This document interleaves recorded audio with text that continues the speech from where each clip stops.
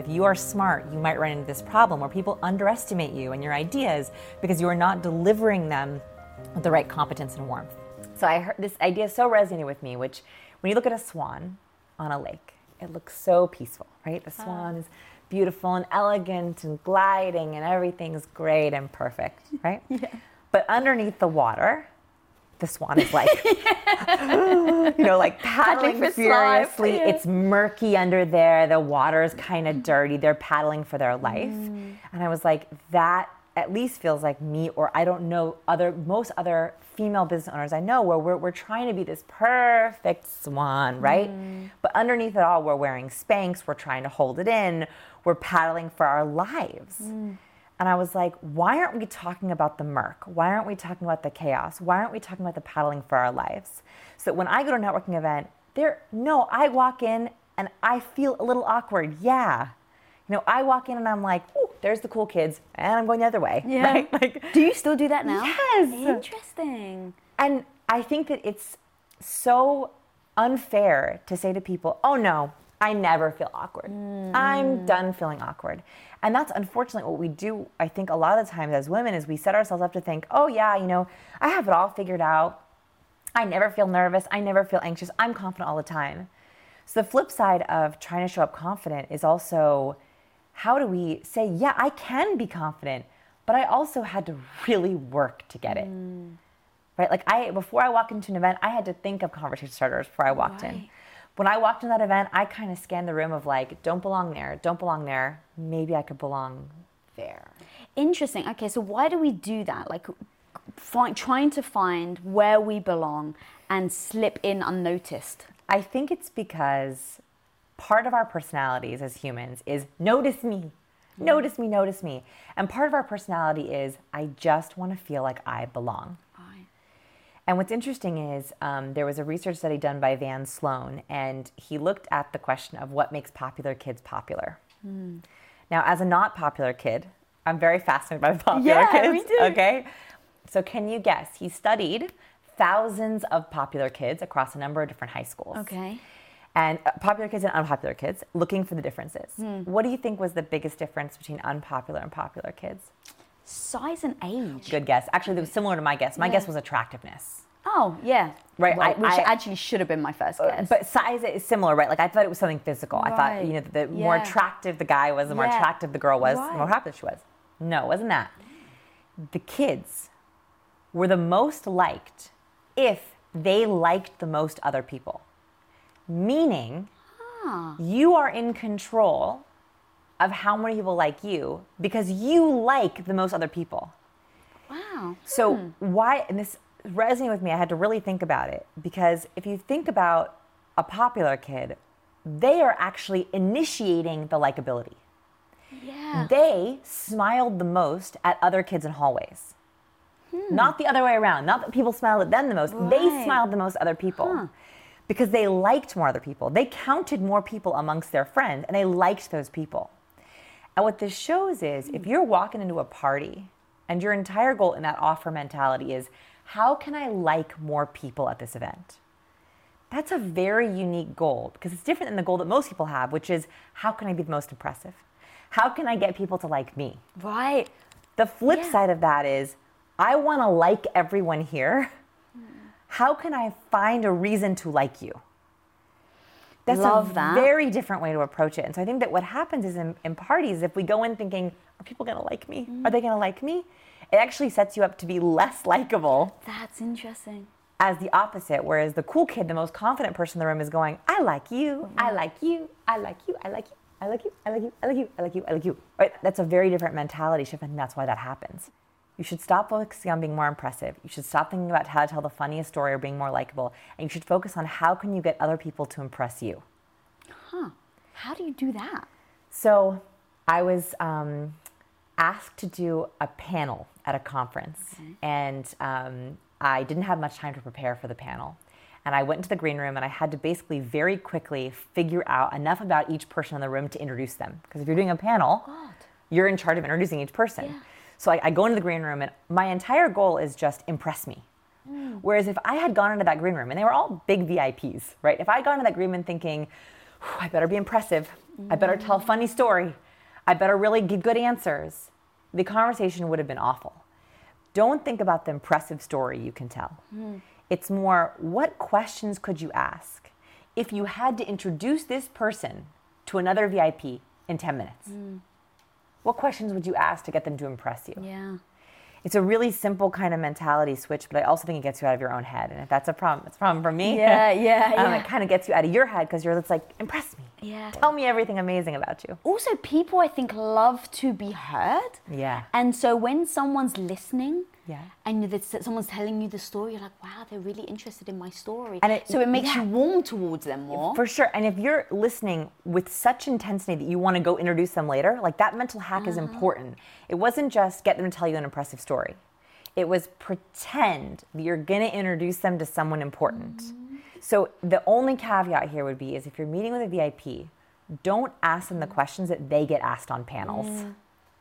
Don't ask them the questions that they've been asked in interviews, because then you're going to immediately flip them into autopilot, right? They're going to immediately go into their podcast mode, their autopilot mode. Yeah, that's so interesting because you want to connect with them. And so you think that by asking them the questions that you're connecting. So I actually bumped one of my biggest people that I've always wanted to interview me in my life, Jodie Foster. Oh, so yes. I went to film school. I studied her. My dissertation was on her. What she's done in film is incredible, and so I admire her so much. And I bumped into her once. What? In like Starbucks, and there was no one around, and so I was like, "This is my chance." My instinct was to just like, "Oh my god, yeah, Gush. oh my god, yeah, gush." And then I like took a deep breath, and I was like, "Okay, what do I really feel?" Like instead of trying to just like impress her, what do I actually feel about her? And just say that.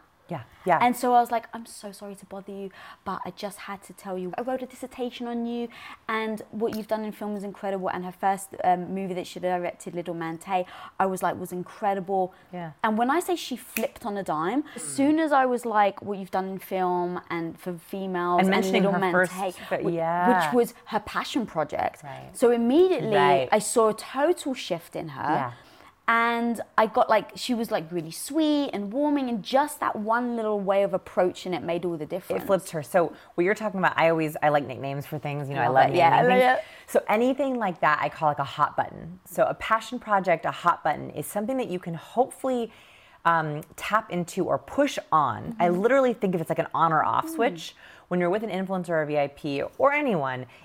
Is there a topic, a word, a question you can ask where they just can't stop talking about it? Sometimes it's themselves. Sometimes that works. Which, okay, if you know someone who has that kind of ego, great. That's easy. You can ask anything about themselves. But sometimes it's a more interesting, unique topic. And so that, if you're approaching a VIP, doing the right kind of research, like for example, I love doing not just Google research, but like looking to see if they have a public Amazon wish list, or looking to see if they have a public Goodreads profile. To see what they're reading. So clever. So there's other things that you can look at that are not just Google related. Yeah. That you can try to find those hot buttons, because once you do that, you flip them out of autopilot, right? Does that work with, let's say, dating or friendships? So first dates are the only, they're not an exception to the rule, but yes, finding hot buttons for dates, for friendships is great. What you can do is do a little bit of pre-research ahead of time. And I like to be transparent about it. But you also can do this on the date. So it might not be like, for example, it might not be on a first date being like, so I searched you on Goodreads, Audible, Amazon, and right, like I wouldn't go in saying that. Because that might scare them. But what you could say is, you know, like I love looking at people's Goodreads. Do you have an account? What are you reading? Right. So you can just ask them that question without having to go do it. Yeah. And you can that's how you can look for hot buttons. Is like, so like, are you obsessed with a Netflix shows right now? You know, like what are you reading right now on Goodreads or Audible? Do you like audiobooks? Right, like you can start to say like that. I just asking them about it is better on a first date. Yeah. On a first date, I think it's a little bit safer. Yeah. Okay. Safer.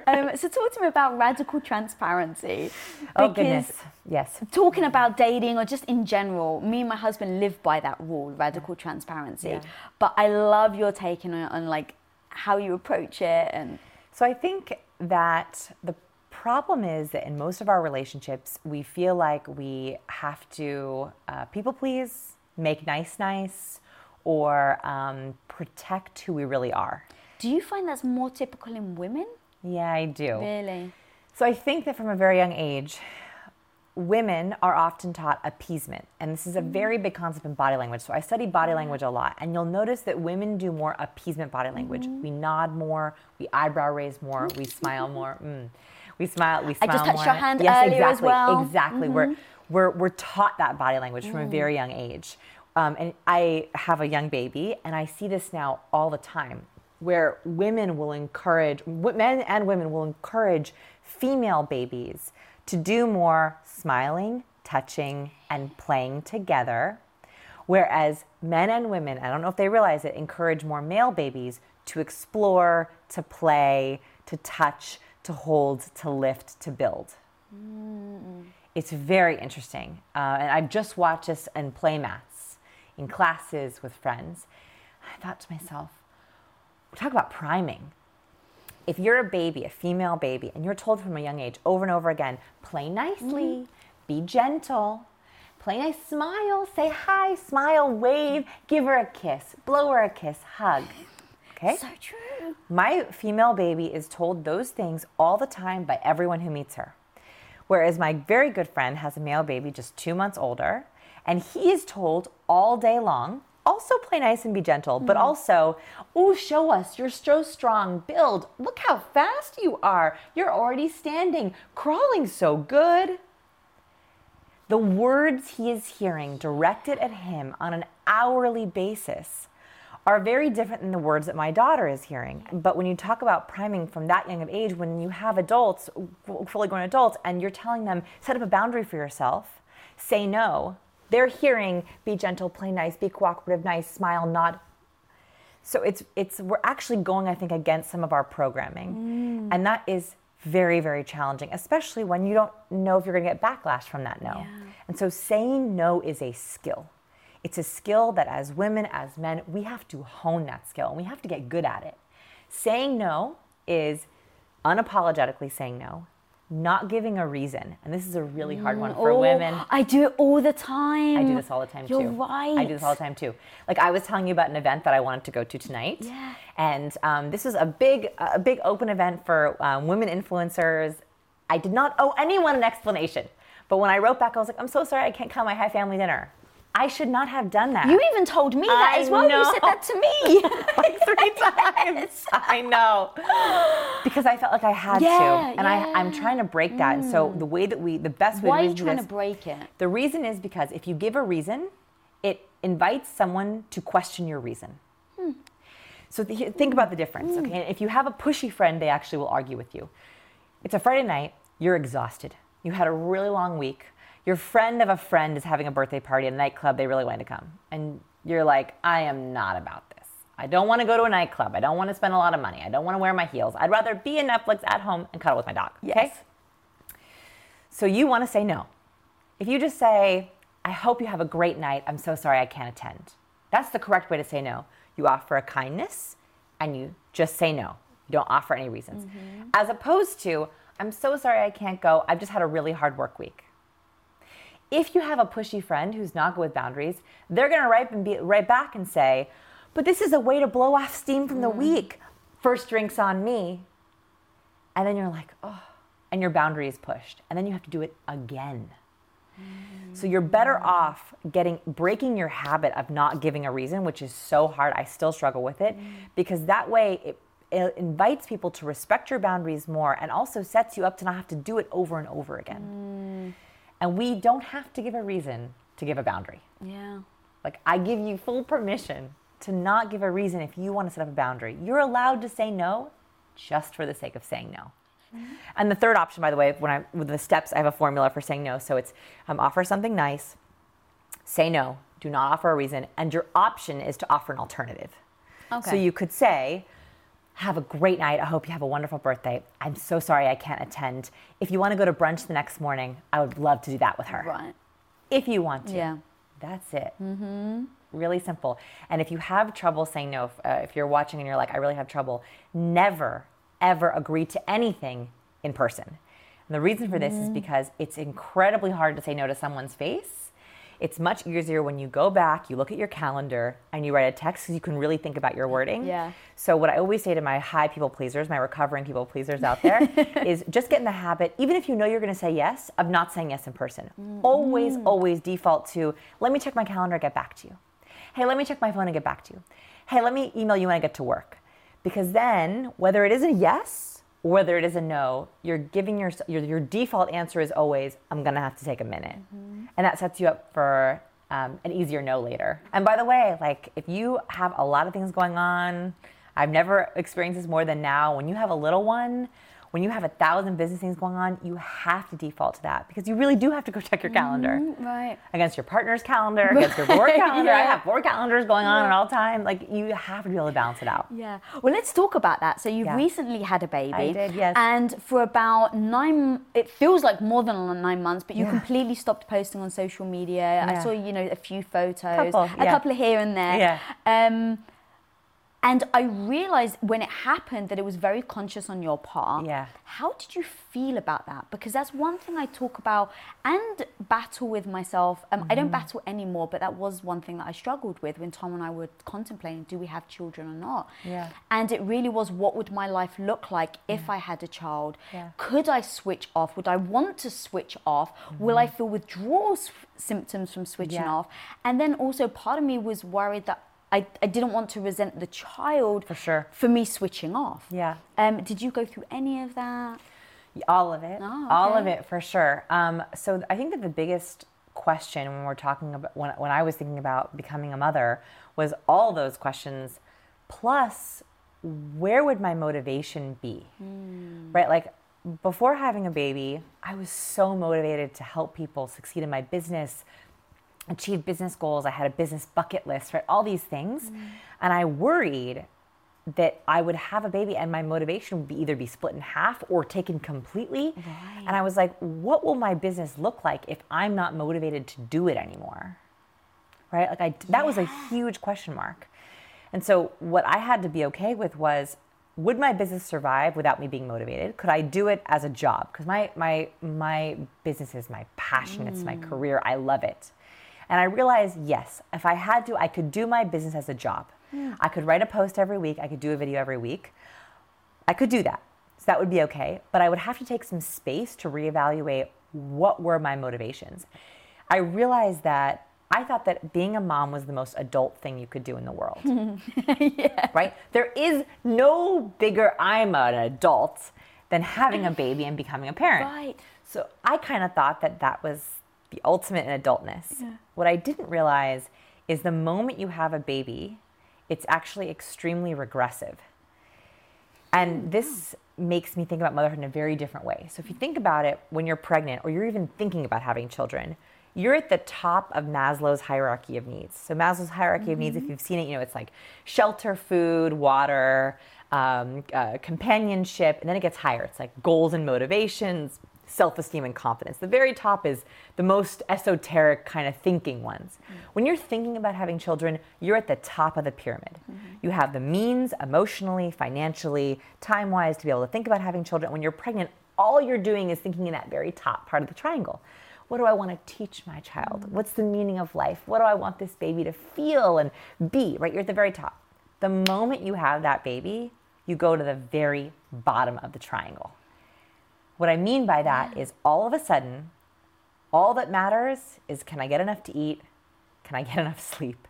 Am I drinking enough water? Repeat, repeat, repeat. So true. And so in the first few weeks of motherhood, how do you survive going from such heady, beautiful thoughts to survival, right? To very aggressive. You are taking care of a baby, but all of a sudden you just went to your baby needs. What does baby need? Food, shelter, sleep, and to be changed. That's it. What do you do as a new time mom? It's just those 4 things. Yeah. So all of a sudden, you're a baby, they're a baby, and you're both doing everything for the first time. Wow, that never dawned on me. And for an A-type controlaholic, it's terrifying. Yeah. Because I don't like being new at things. I don't like not knowing how to do things. I don't like going back to basics. And so that was really, really hard, all of a sudden feeling like I was a baby myself. and all my needs went right back to the bottom of the triangle. Wow. Did you recognize that in the moment? I did. Wow. I recognized in the moment where I was like, all I can do in a day is sleep, eat, poop. That's it. That's all I got. And the same thing my daughter can do is sleep, eat, poop. Whoa. like that was like really hard. That was the first thing that was going on. And the second thing that I didn't realize was you're mourning the death of an old life as you celebrate the birth of a new life. Mm-hmm. And so in those first few weeks, you're having these amazing moments of celebration of life, of wow, like this new creature, but you're also mourning the death of your old life that you loved. Used to be, yeah. Like it's gone for a long time. You might get back if you're an empty nester. Right. And so it's very weird that in also the same moment, you're doing mourning and celebrating. And so I think that my biggest concern was being able to find myself again. And it's been incredible because I feel like I'm climbing back up the hierarchy. And that's really amazing. Right? Like I was at the top of the hierarchy, right? I had grown up to be an adult. I had figured my business out. But now I'm getting myself back up the triangle. She's 7 months old. So starting to sleep again, still nursing, but starting to sleep again. And it's like, okay, I hit the next level. I'm starting to think about motivations for her, goals for her. There's no better climb than that in a weird way. So you're enjoying the climb? Yes, okay. I'm enjoying the climb now that I've passed that first, the basics. Yeah. Once you're getting sleep again, it's like, oh, like I can find this new life again. I'm climbing back up the value ladder, which is incredibly fulfilling in a totally different way that I didn't expect. So there's two aspects of being a parent I never thought about before, but I think it's something that I wish someone had prepared me for. I love Shark Tank. So Shark Tank is a show where entrepreneurs go and pitch a panel of sharks or investors to invest in their business. It's a great show to watch cues. And so my research team and I were curious, what makes a successful pitch? All of these are good ideas. All of these are successful people. They wouldn't make it on the tank if they weren't. Why is it that some get a deal and some don't? And they're big deals, they're not little deals. So what my research partner, Jose Pina, and I did, thank you, Jose, for researching all these talks, is he analyzed 495 pitches on Shark Tank. 495 pitches on Shark Tank. 495 pitches on Shark Tank. Okay, it's a lot of pitches. It's a lot of pitches. And we coded on as many variables as we could think of because we didn't know what we were going to look for. So we looked at hand gestures and smiling and inflection and space and everything we could think of to see if we could find patterns. And one of the ones we noticed during this coding was Jamie Siminoff's pitch. So Jamie Siminoff is the founder of Ring. I use Ring on my own doorbell. Yeah. It is a massively successful company on millions of homes around the world, and it was acquired by Amazon for over $1 billion, with a B, right? What most people don't know is that he almost ruined his company and had a failed Shark Tank pitch. And this is someone who eventually got funding from Shaq and Richard Branson, but yet he could not get a deal in the Shark Tank. And the reason for this is even though it was a great idea, he shared it with the wrong cues. So what he did is he chose to go into the tank and close the doors. Now, if you ever watch Shark Tank, there's a really important part of Shark Tank where you watch the entrepreneur walk down the Shark Tank. And that is actually a critical piece of our first impression. The reason for this is because of the 4 space zones. And that's because when we are getting to know someone, we want to see them come into our personal space. So these pitchers would walk down the hallway and they would come into the tank and they would stand on the carpet and they would say, "Hi, sharks, I'm here to pitch you a deal." What Siminoff did, and he made a not a great choice with this, I don't know if it was the producer's fault or not, he closed the doors to the tank and he knocked on the Shark Tank door. And he said, "Hello, it's Jamie." And he went up at the end of his name. When we ask our own name, it is the fastest and biggest way that we give away our power. It's like saying to someone, "I'm so not confident in myself that I'm going to ask you my own name. I'm going to ask you permission." So he says, knock, knock, knock, "It's Jamie." And Mark Cuban goes, "Hi." And he says, "Here to pitch." So he used 2 question inflections in the first few seconds of hearing him. And that immediately gave away his competence. It made them doubt him, and he had a really hard time having those sharks take him seriously. They would not take his deal seriously, and they eventually excused him from the tank. And I think it was all in those first few seconds. That question inflection is so, so powerful. If you own your own business, when an employee leaves your company, whether on good terms or bad, it can feel, I hate to say it, but it actually can feel personal, like you and you alone are the one to blame. And it actually may even trigger you to lock down your business, not open yourself up and not actually risk trying anyone else. Like you actually would your heart after a bad breakup and avoid looking for that new partner altogether. Well, let's face it, sometimes we can do that with hires as well. And trust me, guys, I've been there. I get the thought of bringing in a new stranger into your business actually fills your heart with more anxiety than it does love and joy. But when you post your jobs on LinkedIn, you can actually feel the confidence that you will find the right person for the right job fast, because LinkedIn isn't actually just another job board. LinkedIn has a vast network of more than a billion with a B professionals, which makes it the best place to hire. Because guys, it gives you access to professionals that you actually can't find anywhere else. And so LinkedIn does all that while making the process easy and intuitive, which then makes hiring with confidence easy when you have that many quality candidates. And it's so easy, in fact, that 86% of small businesses get qualified candidates within 24 hours. So post your jobs for free at linkedin.com/Lisa. That's linkedin.com/Lisa to post your job for utterly free. And of course, terms and conditions always apply. As an entrepreneur, one of the biggest challenges you will face is the negative voice in your head. You know who I'm talking about, that maybe not so small part of you that loudly doubts your abilities to actually pull the things off and make a living from your passion project. But you gotta overcome that negative voice in your head, homie, because I'm telling you, you can do it. Especially if you use Shopify. Now, Shopify is an all-in-one global commerce platform that helps you sell at every stage of your business. From launching your business to hitting $1 million, Shopify has got you completely covered. And with all the built-in Magic AI award-winning customer service and the internet's best converting checkout, you have everything you need to shut down the voice of doubt and make all your amazing business dreams a reality. That's exactly why, guys, I love Shopify. So if you want to start growing your business with more customers and sales, shut that negative voice down and prove her wrong that you can do it, Shopify is here for you. So go and sign up for just $1 a month with your trial period at shopify.com/Lisa, all lowercase. Again, guys, you can go to shopify.com/Lisa right now to grow your business no matter where you are and what stage it's in. That's shopify.com/Lisa. I love that so much because that really does drive home exactly what you're saying.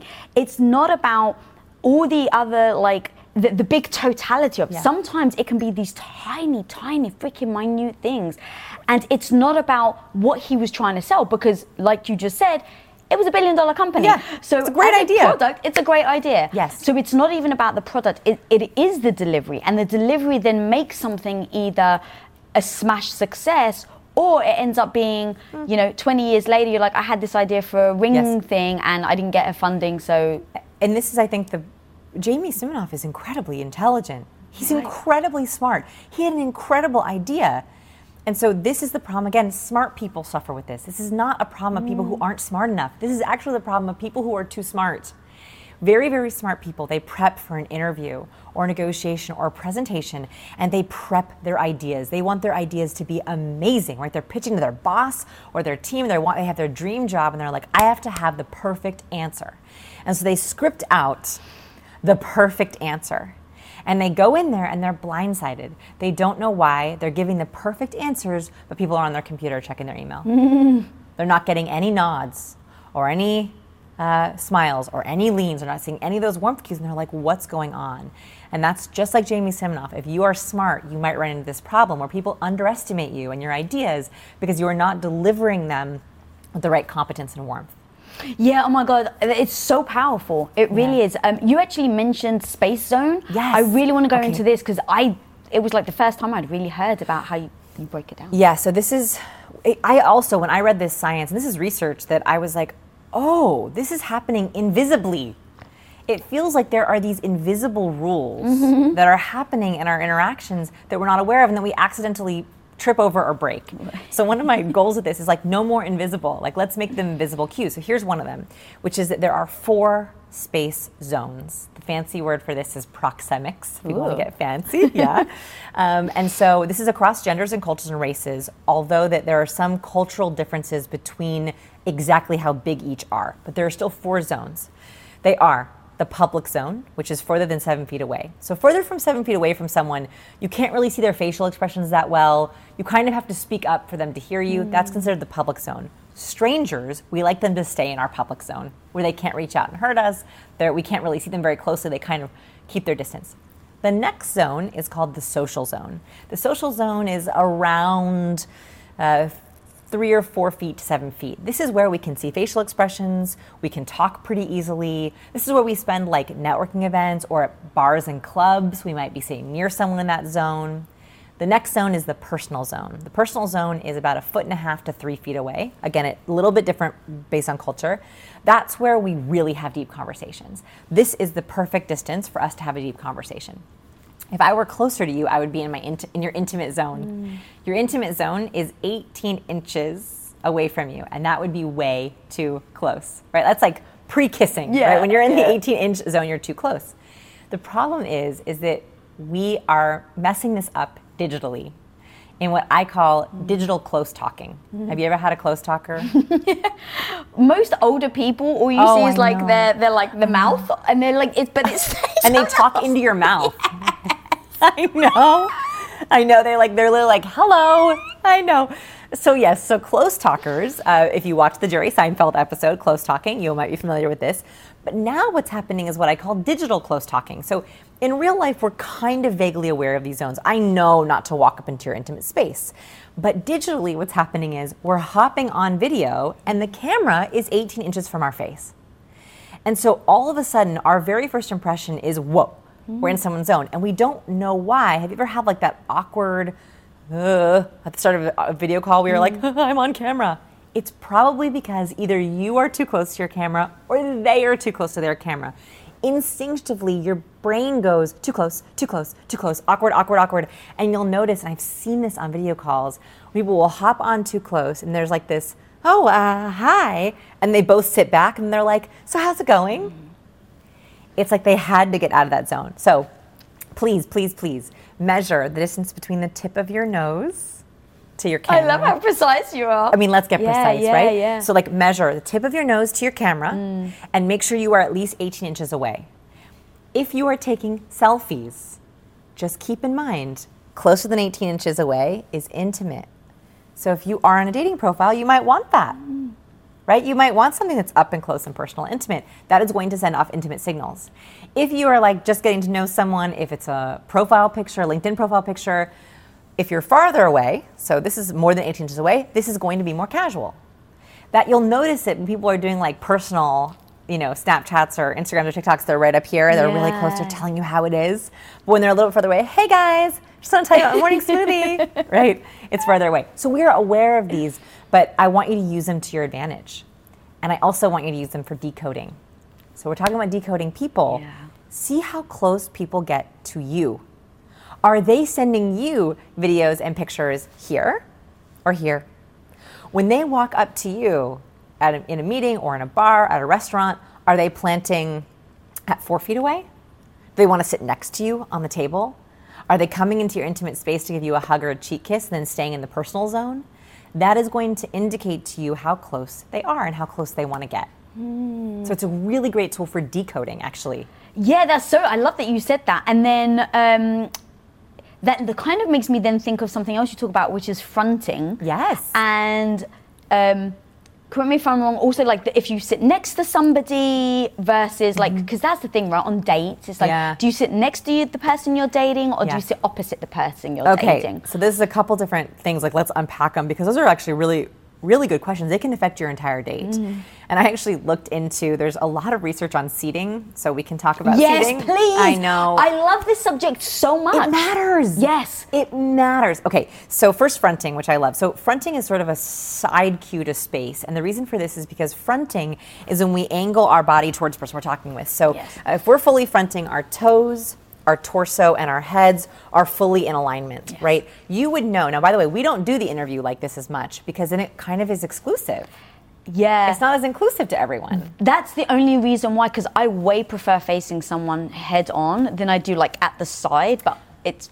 But I just think this is what's interesting is the way that you have your chairs angled, the way that we're set up is actually beautiful.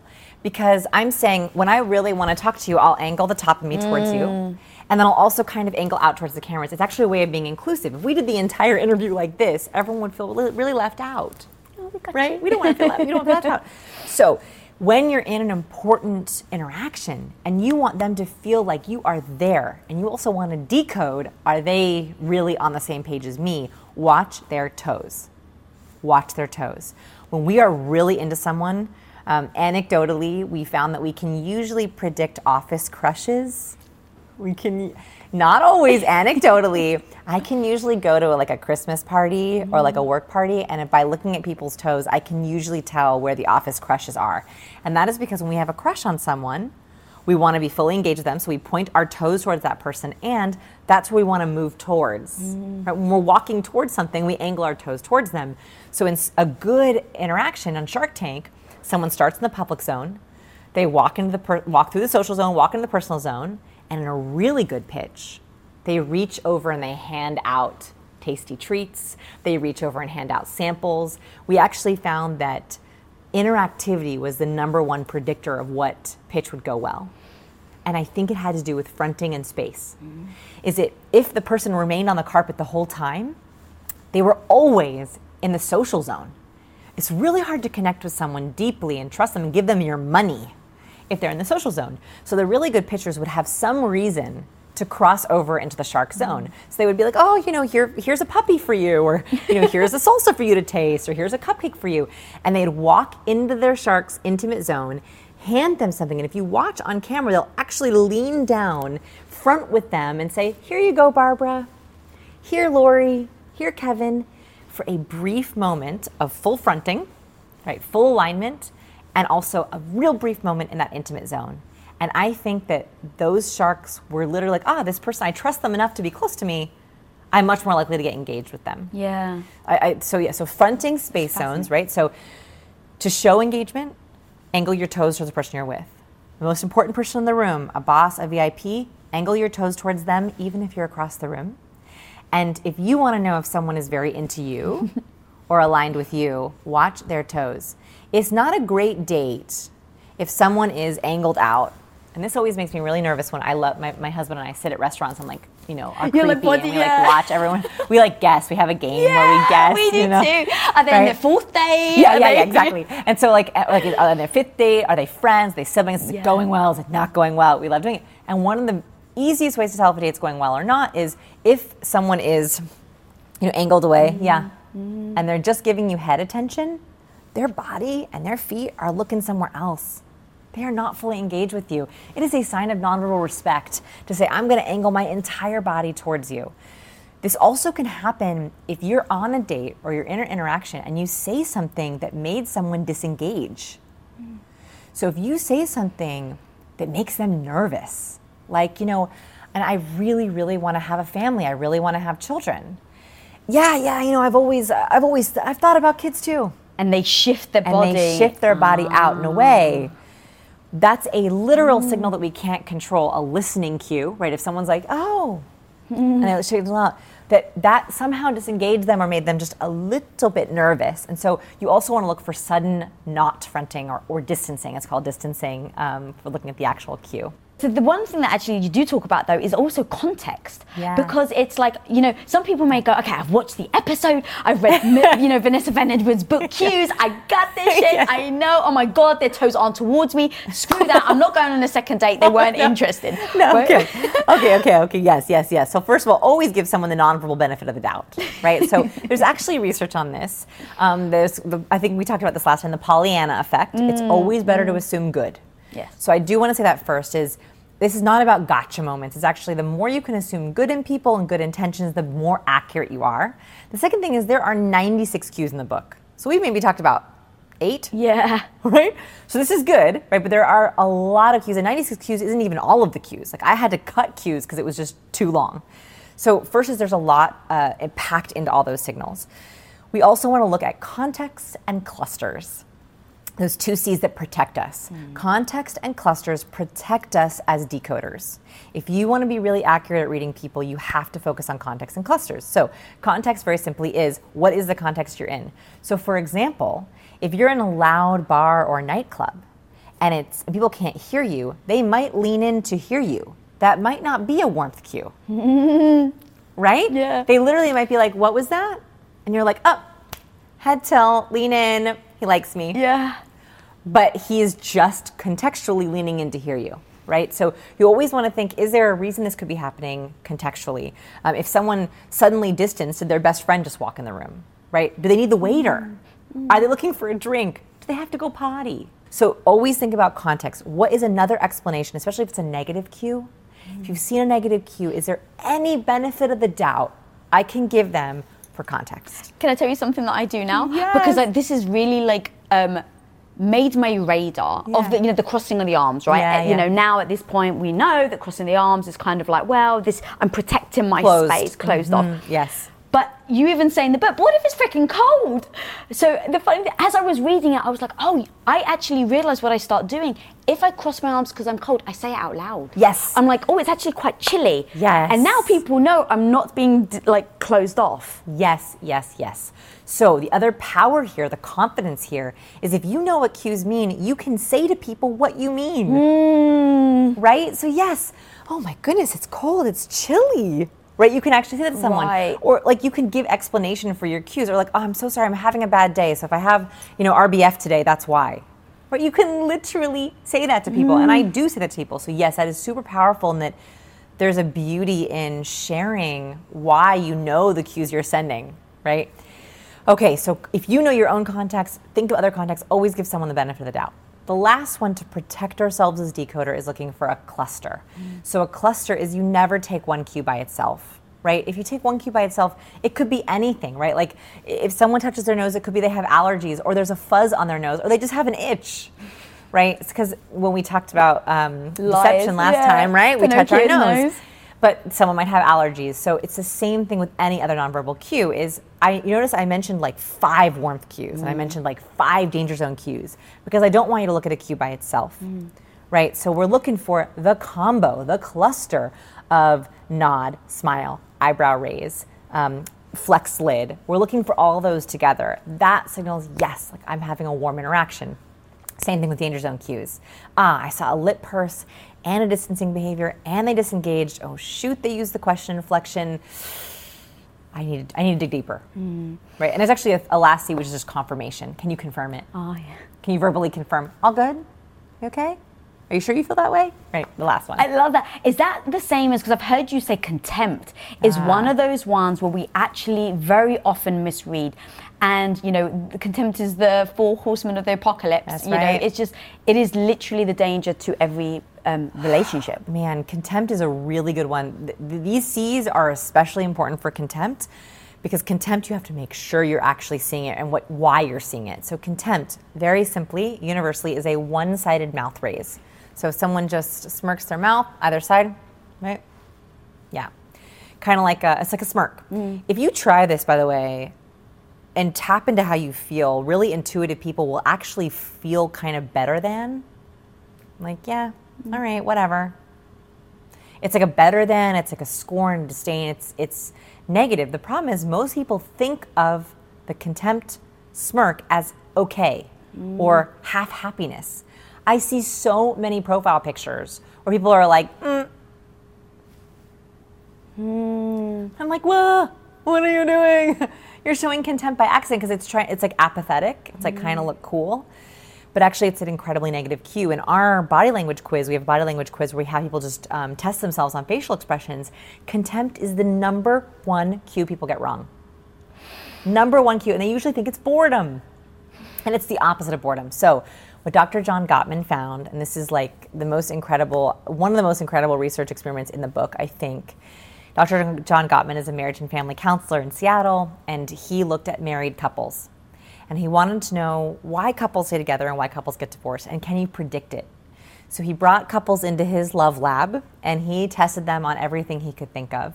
So from body language to answers to history to health to children to where they lived to economic status. He looked at everything he could think of, and he found that there was only one single indicator of divorce. That couples who showed contempt, only one member of the couple had to do it, during the initial intake interview were 93% likely to get divorced. 93%. So if one member of the couple in the initial intake interview went, that's my wife. Ah, I see. Or she's really anal, really obsessive compulsive. And I showed that little contempt. Contempt is the only emotion that doesn't go away. So why this is such a predictor of divorce is because most of our emotions, and this is important to know as decoders, most emotions fade quickly. Happiness comes in a burst and then you go back to normal. Fear comes all at once and you self-soothe. Anger comes and you calm yourself down. But contempt, it sits and it festers. Contempt or disrespect or hatred, if you feel better than someone, feel that better than, and it's not addressed, it grows, and then you can't even look at your spouse for doing that. You get annoyed with everything they do. That's what that seed of contempt is. And so if you see contempt on someone's face, CCC, is it a cluster? What's the context? Is there any other reason they could feel contempt? And lastly, confirm. I had an experience recently that I wanted to talk to you about. Okay. I was going to this event. Had to fly all the way to Vegas. I was only there for 3 hours. Oh. I literally went for the event only. Yeah. And so on the way there, I'm like, I don't normally go up to people and just chit chat with them. That's Right. not my personality. I'm the awkward person standing in the corner Been waiting there. for someone to talk to Been me. there, yeah. But going now, I was like, I've taken a whole day off work. I've traveled all the way there. I'm paying my expenses. I better make it worth it. Yeah. So I walk in and I'm just awkward. And so I just walk up to people and I'm just like, hi. And I'm just smiling. Yes. And I figured it out, but you have such great tips on how to deal with awkwardness, because Yeah. I'm sure everyone at home listening right now has been in those situations. It doesn't have to be business. It could be a family, meeting the in-laws for the first time, right? Anything, Yeah. yes. So I think that the biggest thing, at least for me with awkwardness, and by the way, I have so been in that room, in that situation, when you break down awkwardness, I think a lot of it comes from not having a goal in place. What I mean by that is if you're walking to an event and you're thinking, I've got to make it worth it, and that's actually most events, right? If you're going to a networking event or a barbecue or a party or a meeting, you're like, I'm not at home watching Netflix. I better make this worth my Right. while, right? I got to make it worth putting on the makeup or like strapping myself into these Spanx. I got to make this worth it. That's one goal. But the other goal is, what is my purpose? So the biggest mistake is when you walk into a room and you're kind of like that wide-eyed effect of, where do I stand? Who do I talk to? What do I do? Adding purpose to your movement is actually one of the easiest ways you can get rid of that first initial awkwardness. So the very first thing that you want to do when you get into an event is you want to go to where I call a treasure line or a gold spot. And this is where all that treasure is waiting for you. The rookie mistake is when you walk into a room and you stand right when people enter the room. So this is the rookie mistake. People get into the room, right, and they're like, get my name tag, put away my coat, and stand right at the front trying to get someone else who's new. Right. The problem is when you walk into an event, your emotions are at their highest. Your adrenaline's at their highest. And typically when people walk in, they have to go to the bathroom, they want to get something to drink, they want to get something to eat. So whatever you do, do not stand in that start zone. Okay. So as soon as you go in, your number one goal is to get past the start zone, right? Get into the event. The very best place to stand when you're at an event is right as people exit the drink line. Okay. And that could be even at a party, wherever someone leaves the bar. And that's because, think about it psychologically. When you're getting your drink, that's like, it's kind of like a security thing, right? Whether it's coffee, tea, wine, whatever it is. Once you turn to face the room and you have your drink in hand, that's when you're like, oh my goodness, I better have someone to talk to. If you're standing right when people turn to face the room, you're actually providing them with social relief. Because what happens is you're solving the problem of, who do I talk to? Because the moment they face the room, your opening line is, hey, how's the wine? How's that cocktail? How's that tea? Hey, what brings you here? Hey, nice to meet you. So it's actually not just how you approach, it's putting yourself in a position where you become a social savior. And that is one of the best places to stand. So that would be the very first thing I would say. Okay. And the second one, if you can do it, is something that I call the offer mentality. The offer? The offer Okay. mentality. So back in the day when I was first building my business, I went to all these conferences, right? And there was one conference that I had to go to that wasn't in my industry. It wasn't in my niche. So I wasn't going to build business. I wasn't going to pass out business cards. I was just going to help a friend. And so I went thinking to myself, how can I make it so that other people are having a really good time to help my friend out? I ended up having the best time I had ever had at a conference. And I realized it was because I had a subtle shift. In previous networking events or conferences, I would go in asking. I needed things, right? I wanted business. I wanted to connect on LinkedIn. I wanted a business card. I was going with an ask mentality. Whereas this conference, I wasn't looking for anything. I was literally going thinking to myself, how can I make sure this person has a nice time, a nice conversation? Can I connect them with someone I know? That offer mentality, in a weird way, actually got me more business. Even though they weren't in my business, people were so happy to talk to me, happy to chat. So that's sort of the second thing is what makes us awkward is when we feel like we're begging. You know, we're in this scarcity mindset of there's not enough. You know, do I have enough time? Do I look cool enough? Do I fit in here? Do I belong here? That's all scarcity mindset. If you go in with more of an offer mentality of I have enough to give, I have enough conversation to give, I have enough interest to give, how can I just give? I think that fundamentally changes it so that it's not about you anymore. And so the awkwardness kind of goes away. What if you don't feel like you have enough to give? Do you fake it?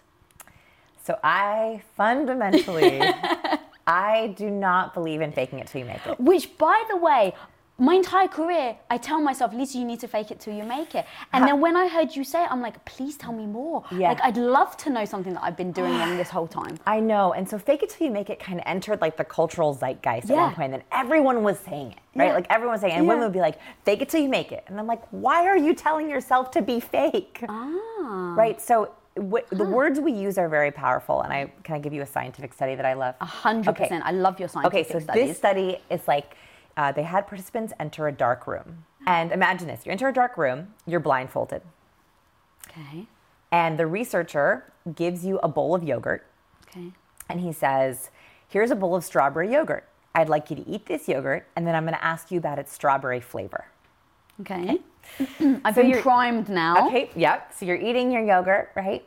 And you're eating it, and most of the participants rated this yogurt as having a nice strawberry flavor. Of course, there was a catch. I'm sure you could guess.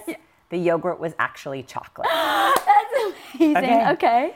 And what happened is they told the brain, you're about to have strawberry yogurt. So the brain actually tasted strawberry yogurt. The words that we use are incredibly powerful. If you're trying to psych yourself up for an event by saying, fake it till you make it, fake it till you make it, you're telling yourself to be fake.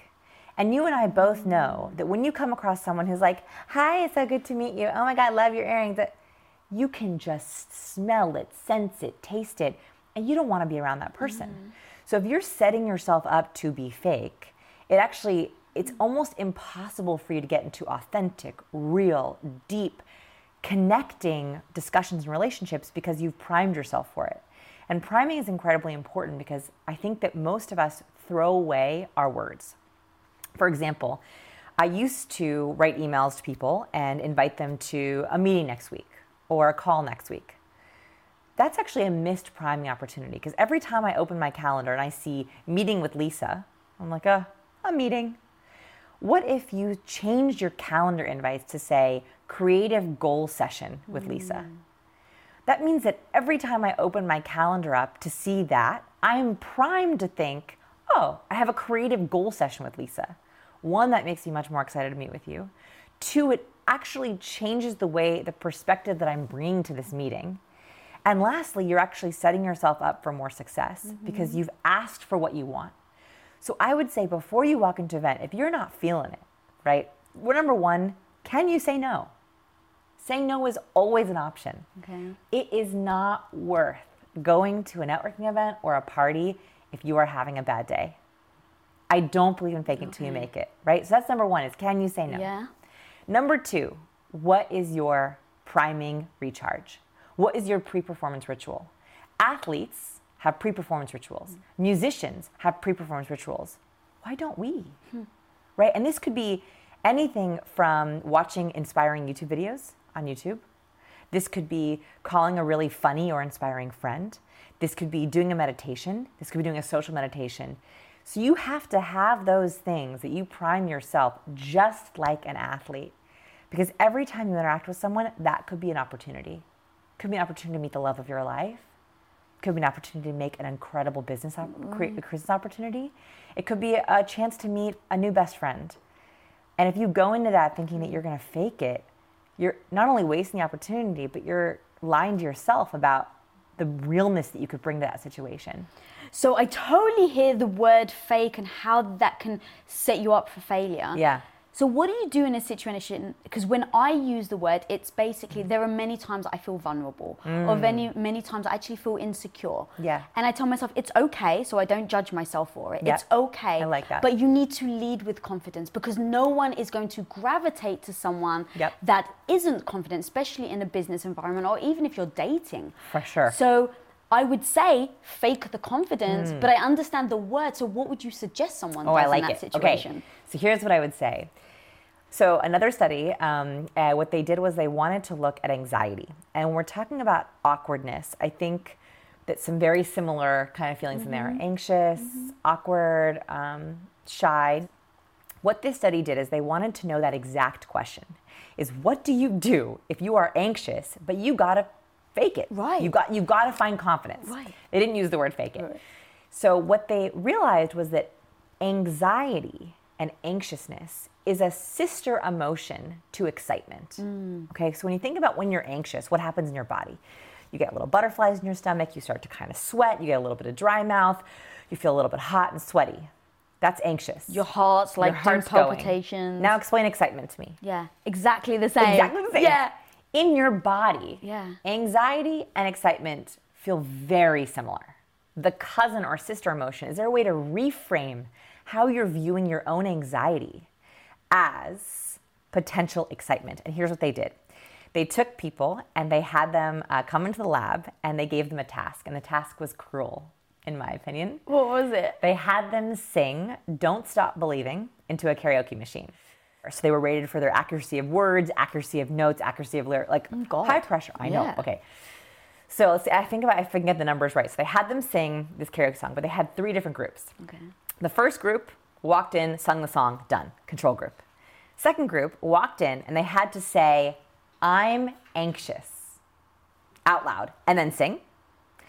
And the last group had to say, I'm excited, and then sing the song. That's it.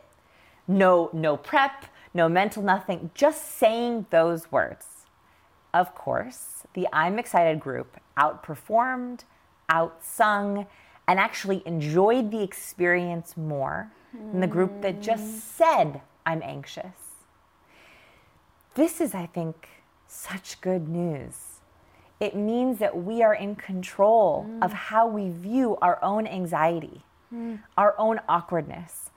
The opening line of this book, which, by the way, when I first submitted this book to my publisher, my whole introduction was about, science and data and, all these impressive things. And she's like, Vanessa, this isn't you. That's amazing. She's like, can you start with something more vulnerable? She's like, what's the thing that you're most afraid of that readers are going to see about this book? And I'm like, I'm afraid that they're going to read this book and think, why would I learn about charisma from an awkward person? She's like, that's exactly why they want to learn from you. So the opening line of the book is, my name is Vanessa and I'm a recovering awkward person. It's the most vulnerable thing I could think of. And instead of for years in my business, I hid it. I hid it under the guise of being an expert, a scientist, a journalist. And the moment that I began to put my awkwardness forward as a flip side where I view my awkwardness as a very powerful vulnerability, I do not view my awkwardness as a liability anymore. And I would say the same thing. If you're anxious or you're nervous or you're lacking confidence, what is the flip side to that? Is it that your anxiousness could be excitement? Use that adrenaline. Is it that your awkwardness could be a real vulnerability to find other fellow recovering awkward people? Right. That was why this book did well. I think it was that opening line. That was why in my videos, I decided to put my awkwardness forward. It's the same thing. I don't want you to fake it till you make it. I want you to show up anxious and awkward and learn how to use it. And that is what gravitated me towards you in the book in the first place. Yeah. Because you almost don't want to look up to someone saying they've got it all, they're perfect. Right. I want to look at the awkward person and say, how did she get out of it? Yeah. Because clearly it's worked once. Right. And every time I do it, it works again and again. Right. So the funny thing is, for a long time, I was trying to grow my business, trying to grow my brand, and trying to be the expert, have it all together, be perfect, be Wonder Woman. And it wasn't until I started to learn that actually it was the opposite of that. And I learned it really silly. I was posting on Instagram, and I posted a picture of me surfing, not well, but me surfing, me up, standing up. Okay. And the funny thing is, the photographer for the little surf school had two pictures, one of me surfing, and the very next one was of me face planting into the water, okay? So I was like, this isn't real. I'm gonna post the face plant. So 5 minutes later, I posted the face plant. The face plant, of course, got so many more likes, so many more reach outs. And I realized then and there, actually, that photo, I was like, what am I doing on Instagram? Like, what am I doing with my brand? Like, why am I trying to hide the falls? Everything you see, everything you do is so 100% transparent, authentic. You call yourself like the recovering awkward person. I mean, you just own all of it, which I freaking love. You know, like, I have to say, like, I went through probably a decade of cover up, of like trying to hide and trying to pretend and trying to fake it. And it was exhausting. I actually finally was like, I'm going to just be transparent because I'm too tired to fake it. And who knew that would be a game changer in my career and my relationships? Like, I wish I could tell you, I woke up one morning, I had a Brene Brown moment, and I decided I'm going to embrace my vulnerability. I'm going to be transparent. But I was so tired of trying to hide my awkwardness. I was so tired of trying to pretend being an extrovert to be likable. And so I was like, I'm done. I'm just done. And I think that came from this weird cycle. I don't know if this ever happened to you, where you try to be something you're not. So you try, like for me, I try to be a fake extrovert, outgoing, right? You fake being an extrovert, you fake being outgoing, you show up at a networking event or a party, and people don't even like that. And then you're like, wait, I'm trying to be something I'm not, and people don't even like that. So what's the point? And what actually was happening, I didn't realize this till many years later, is people could sense that fakeness. And research shows that we can smell out a fake smile. We can sense a sense of cover up or hiding something. We're actually quite adept at spotting lies, at least intuitively. And so I think the relief was actually, I'm so ready for something else. I love that. And this something else has led you into writing Captivate, which is like, honestly, one of my favorite books on the planet, and you already know this. But I want to dive deeper into what you were just saying, because you were saying, we hide, right? We hide the things we're uncomfortable about. We try to put, especially if we're going on a first date, or if we've got a job interview, or, whatever it is, we try to put our best, show up as our best. Now, when you're going to a job interview, you can choose the best clothes, you can choose your favorite outfit, you can fake the smile, and you can walk in and try and say all the things you think you should say. Same with a date. But when you're at home, there's less that you can hide unless you use one of those Zoom blurs in the background or those fake backdrops. And actually, there's some science on this. This came out in March 2020, which I found very helpful. And they looked at fake backgrounds, so a virtual background, a plain wall, or a real room. Can you guess which one across the board was ranked the most favorable? Can you guess? Most favorable. I would say virtual background. So a real room by leaps and bounds. And by the way, I got this wrong too. And then second is a blank wall. And then last, and I mean dead last, is a virtual background. Now here's where this gets interesting. And I was very surprised with this. And then as I began to think about it, I realized why. So what we don't realize with video calls, we think they're easier in some ways than real life. We're like, oh, I can like wear my slippers. And like right now I'm in full on athletic shorts because I know that you don't have to see them. I don't have to wear my Spanx today. Woo! Like that's great, right? So I'm like, okay, that's easier. I'm barefoot in my shorts. So I think that's easier. And then I think, oh, it's just a video call. I hear that a lot. It's just a video call. But here's the problem. When we talk about interaction, it's actually more cognitive load to go on a video call. And there's a couple of reasons for that. One is in real interaction, we're getting lots of feedback loops. You're making eye contact with me. I'm making eye contact with you. Right now, I can see you nodding down there, but actually I am not making eye contact with you. I'm making eye contact with the camera. And so I am working extra hard to have faith that you are seeing my eye contact, but actually you're down there. And that happens a lot, right? Like on every computer screen, no matter how big it is, the camera is slightly off center from eyes. So already you're adding a huge barrier to the oxytocin feedback loop, which is, and I love oxytocin. Where is she? She's right on my wall. Love her so much. These are my 3 favorite chemicals. So oxytocin is the chemical of connection. So already we have a barrier to connection, right? Like the loop is not quite there. Second, our brains are working really hard to do what's called proto-conversation, which is a great word. It's basically what's happening underneath this conversation. So how many video calls start like this? Oh, hi. Yeah, hi. Yep. Yeah. It's been good. Yeah, pretty good. How about you? And like there's this very weird awkwardness. You're not able to handshake. You're not able to make eye contact. And so your brain is working extra hard to overcome all of those things. Or you have someone who goes, hi, I'm so happy to be here. And they don't sound happy at all. They sound so unhappy. Like I do a lot of video calls. I always have, but now I'm especially doing them a lot. And like my favorite is when someone's like, yeah, great to see you all. Great to have you all here. The biggest fake lie I've ever seen. And so you feel really unwelcome when really what they're saying is, man, video calls suck. They might actually be happy to see you. What they're actually saying with their body, their nonverbal is giving away is, gosh, another video call. Another video call. So that our brain is actually working way harder in a video call, and a virtual background adds one more dimension of hard. So I love that you and I both have a real background behind us. I mean, it's a little bit of a set. Actually, I do work on this desk, and that is helping our viewers be like, whew, at least we know where she is. Interesting. If it's a virtual background, the brain is always like, what's going on back there? What's back there? And then someone makes a big hand gesture and you see just like a glimpse of their window or like a glimpse of their child in the background. And you're like, ooh, I saw something real. Right. That's so true.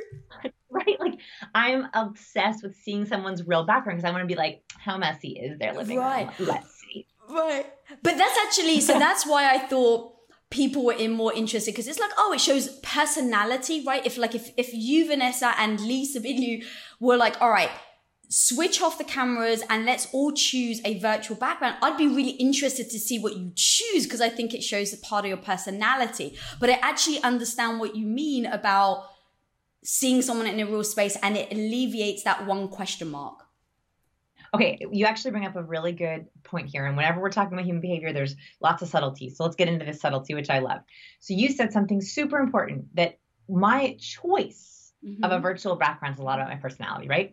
So there's 2 things at play. One is that your real background is saying things about your personality. Maybe not by choice, maybe by choice. Like you're surrounded by superheroes, which empowers me, which primes me, which tells me a lot about you. But a virtual background can also be moments of humor. It can also be moments of welcoming. So I have 3 custom backgrounds that my team built for me. The first one, because occasionally I will use them in the right setting. So I have one that looks like Do you have them now? Right. Can you click them on? Yeah. This is my branding one. Okay. All right. See it? Okay, ready. Oh, all right. Very, very good branding. Yep.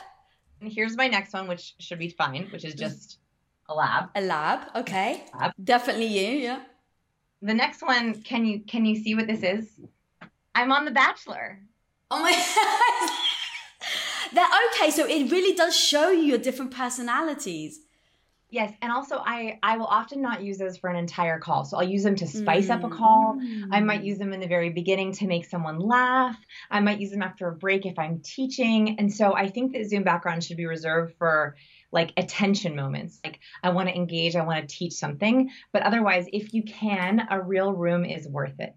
Okay, that's amazing. And for someone, like if I'm looking at your room, it's very interesting, right? It's like, oh, what is that saying about her? I see serotonin behind her. I see dopamine dopamine, right? Like I get exactly who you are by these 3 photos that you have behind you.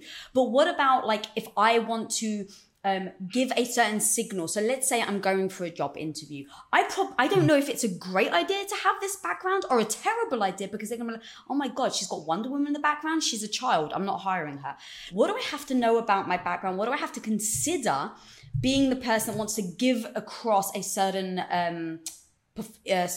characteristic? Yes. Okay. So there's a couple things here that I think I don't agree with the average person on this. I think that I'm going to give some weird advice, which is, I think that interviewers are doing hundreds, if not thousands of interviews right now. They are so tired of having the same interview with the same gray wall background or the same boring green screen background. And so on the one hand, I actually think that your background can be a way to differentiate yourself. So you might have an opportunity there to be like, I can show, not tell.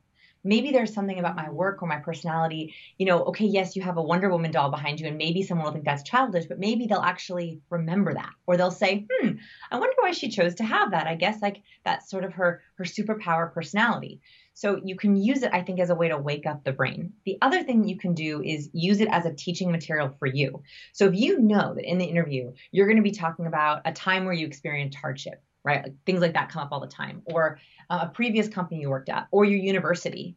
Why not have your degree behind you? Why not have a picture from a trip that you did that you organized yourself?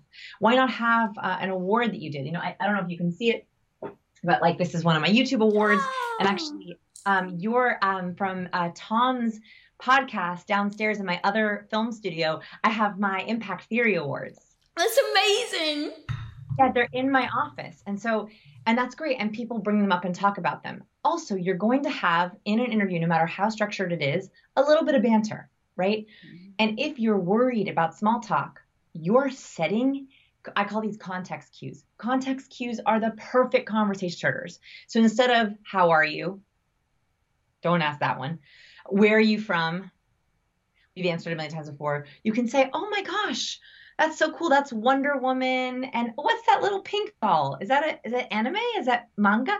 Right? We can talk about, either they can talk about your background or you can talk about theirs. And so I have like all kinds of weird props like in my office that I'll bring up randomly in different things because I know that it's going to give us a context cue. So I would say your background is actually a hidden asset. I love that perspective. And the question actually is that little teddy that you just held up. Did you already have it? Like, how much should you dress, quote unquote, your background versus no, this is the real me? Like, do you think that I'm always the person that's put your honest foot forward because at least they're judging me on my honesty. And if they don't like Wonder Woman, then to be honest, screw you. I'm not coming, then we don't mesh. You're not. Yes, yeah. yes, exactly. Okay. So just like, would you consider it fake or lying if you put on makeup before a job interview? No. In fact, you're getting ready for a job interview, you're highlighting your best features, right? Like you're not showing up as you wake up in the morning, right? It's the same thing with your background. Yes. Is it more authentic to have your living room as it was this morning after breakfast or like before you went to bed? Yes, that could be considered more authentic.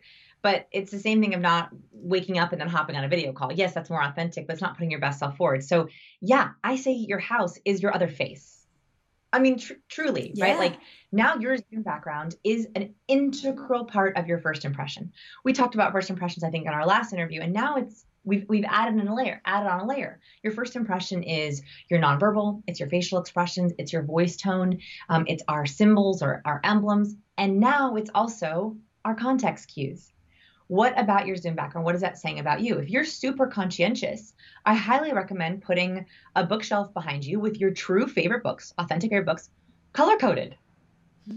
Right? Like, what a better way to show that you're highly organized with what you really read. Or let's say that it's your family home, you're in the dining room, and you do have 2 kids. Maybe you have one piece of their art, and then maybe your degree on your wall, and then like a beautiful plant that you have been, growing from a seed. Those are all great context cues and they're still you, but it's like putting makeup on your house and it's just as important as your face. I love that. And I actually want to go back to something that you had said, like below, right? Because a lot of us now, we only see from the waist up. a lot of the time, yeah, I'm like wearing shorts. I've got flip flops on. Sometimes I've got like my bikini bottom on if I've just been outside trying to get some vitamin D. Like, but the thing is, it does affect how I feel, which means that it affects how I show up on a call. So part of me is like, is that like, should we completely dress up in moments that we want to really influence our, our perform? I don't like to say performance, but the way we show up. Yeah, there is science on this. They found that when they put people in lab coats, even when they're not doctors, they're not researchers, they act more professionally. When people dress more formally, they rise to the occasion. So I think there's a fine line here is, yes, like for example, I'm wearing my athletic shorts, but I'm wearing earrings, which I don't ever wear unless I'm on video, right? Like I'm wearing a bra for you, Lisa. Like it's a really I'm wearing big day. one for you, girl. Like a bra signals to my brain, girl, we're doing something important because I'm never in one otherwise. Like that's enough. Like that's enough for my brain. If I'm in earrings and a bra, my brain's like, bring your A game. I don't need to be in heels. So you have to know for you, what's your triggers. I'm gonna give you one other secret little tip. So not only am I wearing an earring and bra for you, I'm also wearing perfume. So one thing that I have noticed, in social distancing is, so I've stopped using my purse and I've stopped wearing heels, right? And the idea of wearing heels on a call like this, I'm in a standing desk, which is really important I notice it affects my vocal power. But if I'm in heels, I start thinking about my feet. I get distracted. I want to sit down. I slump. I lean. So I was like, what's another thing that I haven't been using? And I realized I haven't worn perfume in so long. I don't go out. So now whenever I do podcasts or webinars or trainings, I always put just a little bit of perfume on my pulse points for me, just so I can feel like I've brought my A game. And smell is so important for our creativity and our learning. It's why hotels spend. Oh, sorry, hang on. This guy's come outside my window with.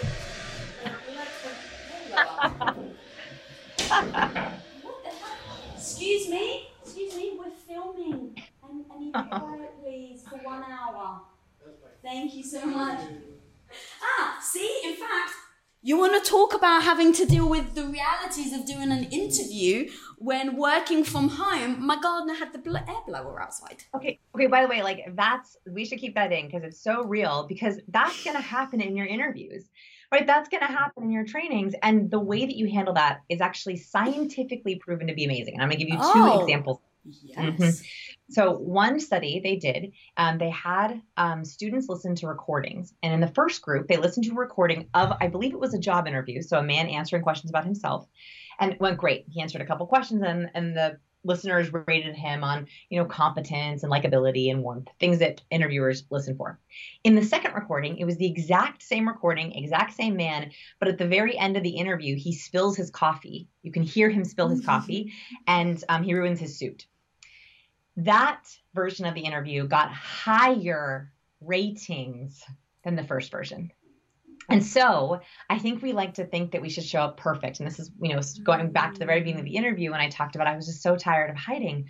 When I stopped hiding and I started saying I'm in bike shorts and I don't wear bras and I'm super awkward and that Zoom background's backwards, whatever it was, mistake.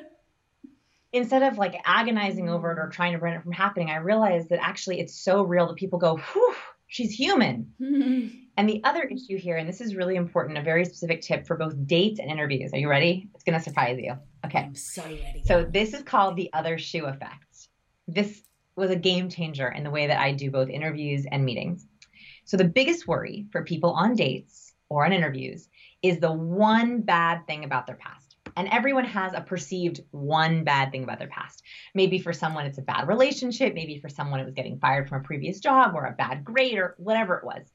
And so we all have this kind of this secret thing that we hold. And it makes us very nervous. We're worried, when is it going to come out?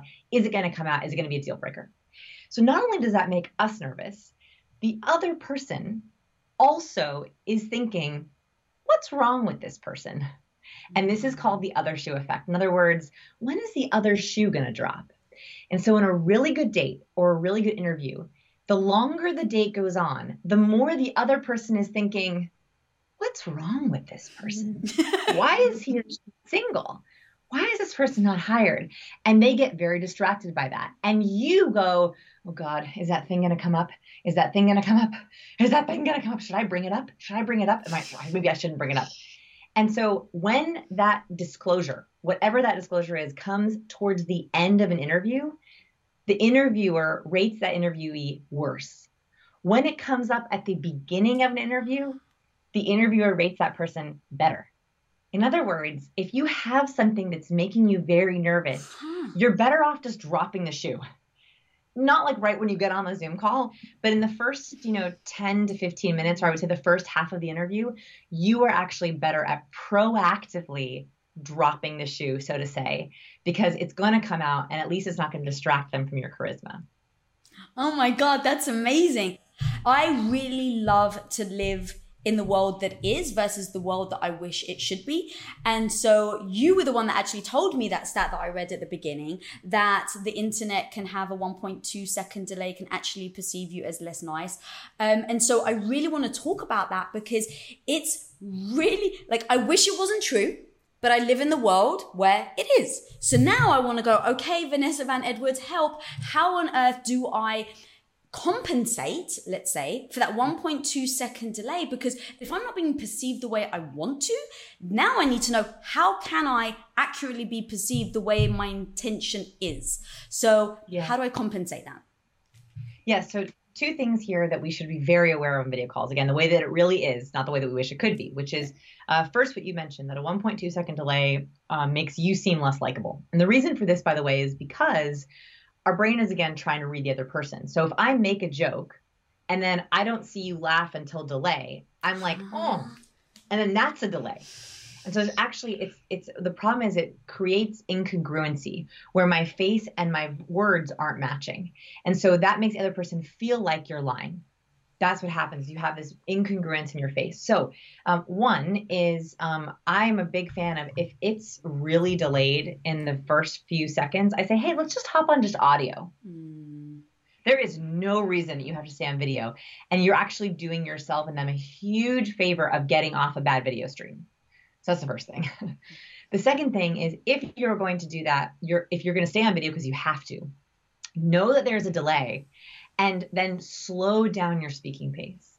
So I'm a very fast talker, but if I know I'm on a really big video feed, I think I'm slowing it down so you can kind of see how that goes. So a couple weeks ago, I did a presentation for about 17,000 people, and I knew there was going to be a big delay. And I had translators going. So it was going out to 17,000 people in probably about 10 countries. It was a training for Amazon. And I knew that they were simultaneously translating me. And so I immediately, I thirded my presentation. So it was a lot shorter. I had less to get through. And I worked really hard on just slowing down my pace. Still being natural, but just slowing it down. Taking more pauses to think. Taking more pauses to make my point. And this really helps. So now I'm going to go back to my regular speaking speed. This really helped align my words a little bit closer with my nonverbal. So if you're going to do that, at least slow down. The second thing is, and this is so weird, the other reason why we get Zoom fatigue, and Zoom fatigue is real, right? Like video calls take endurance and stamina. You have to train for them just like you do a marathon or lifting weights. One of the reasons for this is because it triggers the fear part of your brain, and a very specific part of your brain. And that's because when we are on video call, now Lisa and I both have a good setup. So Lisa and I are about, I would say, Lisa, I'm about maybe 2 feet away from my camera. How far are you from your camera? Yeah, about 3 probably. Close to 3. Okay, perfect. So total, we're about 5 to 6 feet away, which is perfect because this is a study of proxemics. Proxemics is the distance between people. And there are 4 different zones of proxemics: the public zone, the social zone, the personal zone, and the intimate zone. So 5 to 6 feet away, perfect. That's called the personal zone. When you're chatting with someone, you're getting to know them, you're safe with them, you're in that personal zone. When you're in an intimate zone, you're doing one of 2 things. 1, you're about to kiss, or 2, you're about to get in an argument or a fight. So when people get really heated, have you ever seen guys like, what? And they get really close to the camera. That was probably a horrible visual. I apologize for everyone watching. That was amazing. Like they tilt their chin like that, like that, and then they like get really close, and then like you see guys who are like this close, and you're like, are they gonna make out? about to argue with each other. And that is because as a territorial cue, we get really close and we're trying to threaten the other person. So if your camera's set up where you're really close to the camera, like your face is in it and you can just see your face, yeah, it triggers. Isn't that uncomfortable, Lisa? I don't know, because it's you, not as uncomfortable, but if it was a stranger, you want to make out. You know I love you. This interview is going in a totally different direction. But the thing is, in fact, I actually want to stop this right now though and say, we connected just now because we're good friends, because we just did that. We both leant forward, we made a joke. Like, I actually really felt super connected with you just now. So I know you were probably saying about it being threatened, but going back to the kissing, I actually felt like me and you were just very, connected and intimate in like the most beautiful way. Yeah, I totally agree. And it can go either way, right? So if you're on a work call, it often will go the negative way, right? Like it's like you don't want to be that close to your colleague or your boss. And so the reason I say this is a really easy fix is you just need to make sure, and I if we can, like everyone should be showing like at least this much of their body, right? So like a little bit more of your chest and shoulders so you can see shoulder movement, so you can see the top of hand gestures. Like I don't need to have your hands in the shot all times, but at least when you're making a gesture, you can kind of see it. So not just this, because you're actually triggering the other person's fight or flight when you do that. That's fascinating. Makes complete sense. Talk to me actually about hand gestures, because I think it was you that told me the study about TEDx. And so if you can quickly explain that, it's so fascinating. That stuck with me when I heard you say it, and why it's important. Yeah, sure. So that was our study. We wanted to know if hand gestures matter. And one thing that the study research is very clear on is that visible hands make us feel more relaxed. So I start every single one of my video calls the same way. And please do this, whether it's a job interview, an online date, a call with your friends. I start every single video like this. Hey, morning. Good to see ya. Hey, team. And the reason for this is because from our kind of evolutionary instincts, when we see a stranger, we want to know if they're carrying a rock or a spear. And so if you see my hands empty, it's like I'm a friend, not foe. And also a hand is an intention cue. We use our hands to point. So when I point there, you really want to look there. We use our hands to greet someone, to wave or to handshake. And also they are our deadliest weapons. So we are very aware of where someone's hands are and what they're doing. So I always knew that visible hands were important. And I noticed that most TED speakers, the best TED speakers, they come out on stage the same way. They usually walk onto stage and they show their hand, friend. The second thing that we discovered in our study was that they also are using explanatory gestures. So they're speaking to their audience on two tracks. They say their words and they outline them with their hands. So for example, if I were to say, today I have a really, really big idea. It's huge. Your brain is like looking at my fingers. You're like, what? Like that doesn't look very big at all. And that's because your brain looks to hand gestures to get confirmation, explanation, highlight. And so when you're in a video call, if I'm really close to the camera and I'm making gestures that are really important over here, your brain can't see them. Versus when I'm here and I'm saying, Lisa, let's talk about 3 different phases. So phase number 1 is this one. And phase number 2 is this one, phase number 3. You immediately can follow exactly where I am, and it lightens your cognitive load. So if you're explaining highly technical concepts or you want your team to remember something and you're just using your words, it's like taking away pictures. We always love to see the pictures. And so adding your hands adds a dimension to your communication that helps your listener. That's so fascinating. I am like going to be the beast on Zoom after this meeting, after this interview. So talk to me then about dating online. So if you're just starting to date someone, right? It's, you have the first date. They say you shouldn't sleep with someone on the first date, right? Rules of the second date. So there's like these unspoken or spoken rules that people choose to follow or not. Online, it's a whole freaking new game because there's no opportunity to then see that person in real life, at least right now. So what are the things that people should be looking for, bearing in mind? When do you take the camera to the bedroom? Like all of this is actually real that I wouldn't even have a clue where to start. And that's not because I've been married, but because it's such a new world.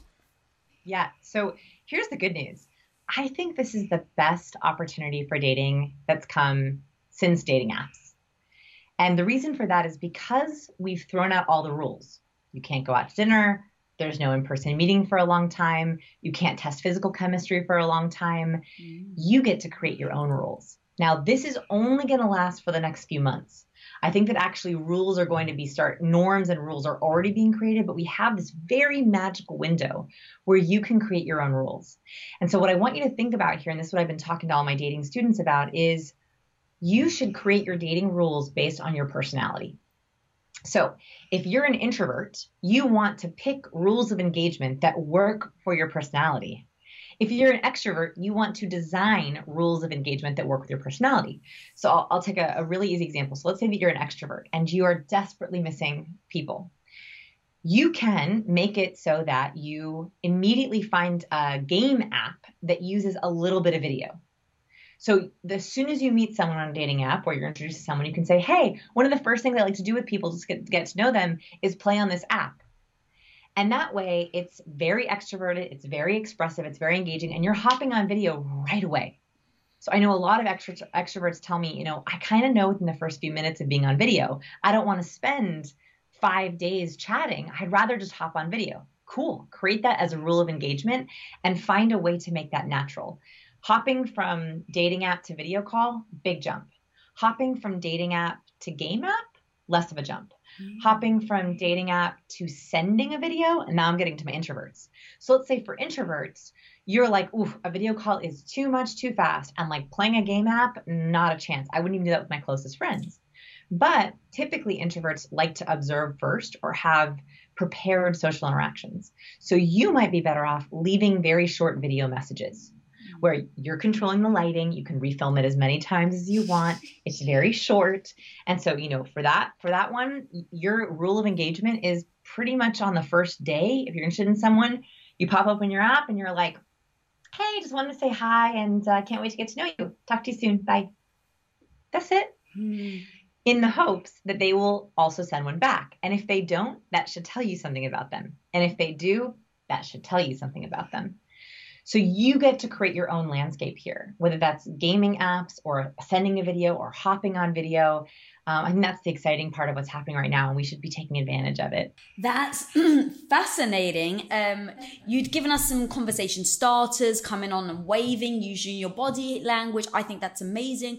But there are a lot of other things that I just find like really weird. Sometimes there's an uncomfortable silence. For some reason on Zoom, it feels worse than when it's in person, because maybe in person you can, go and hug them or, give them a hand gesture or, something like that. But on Zoom, it's kind of like you're just staring at each other.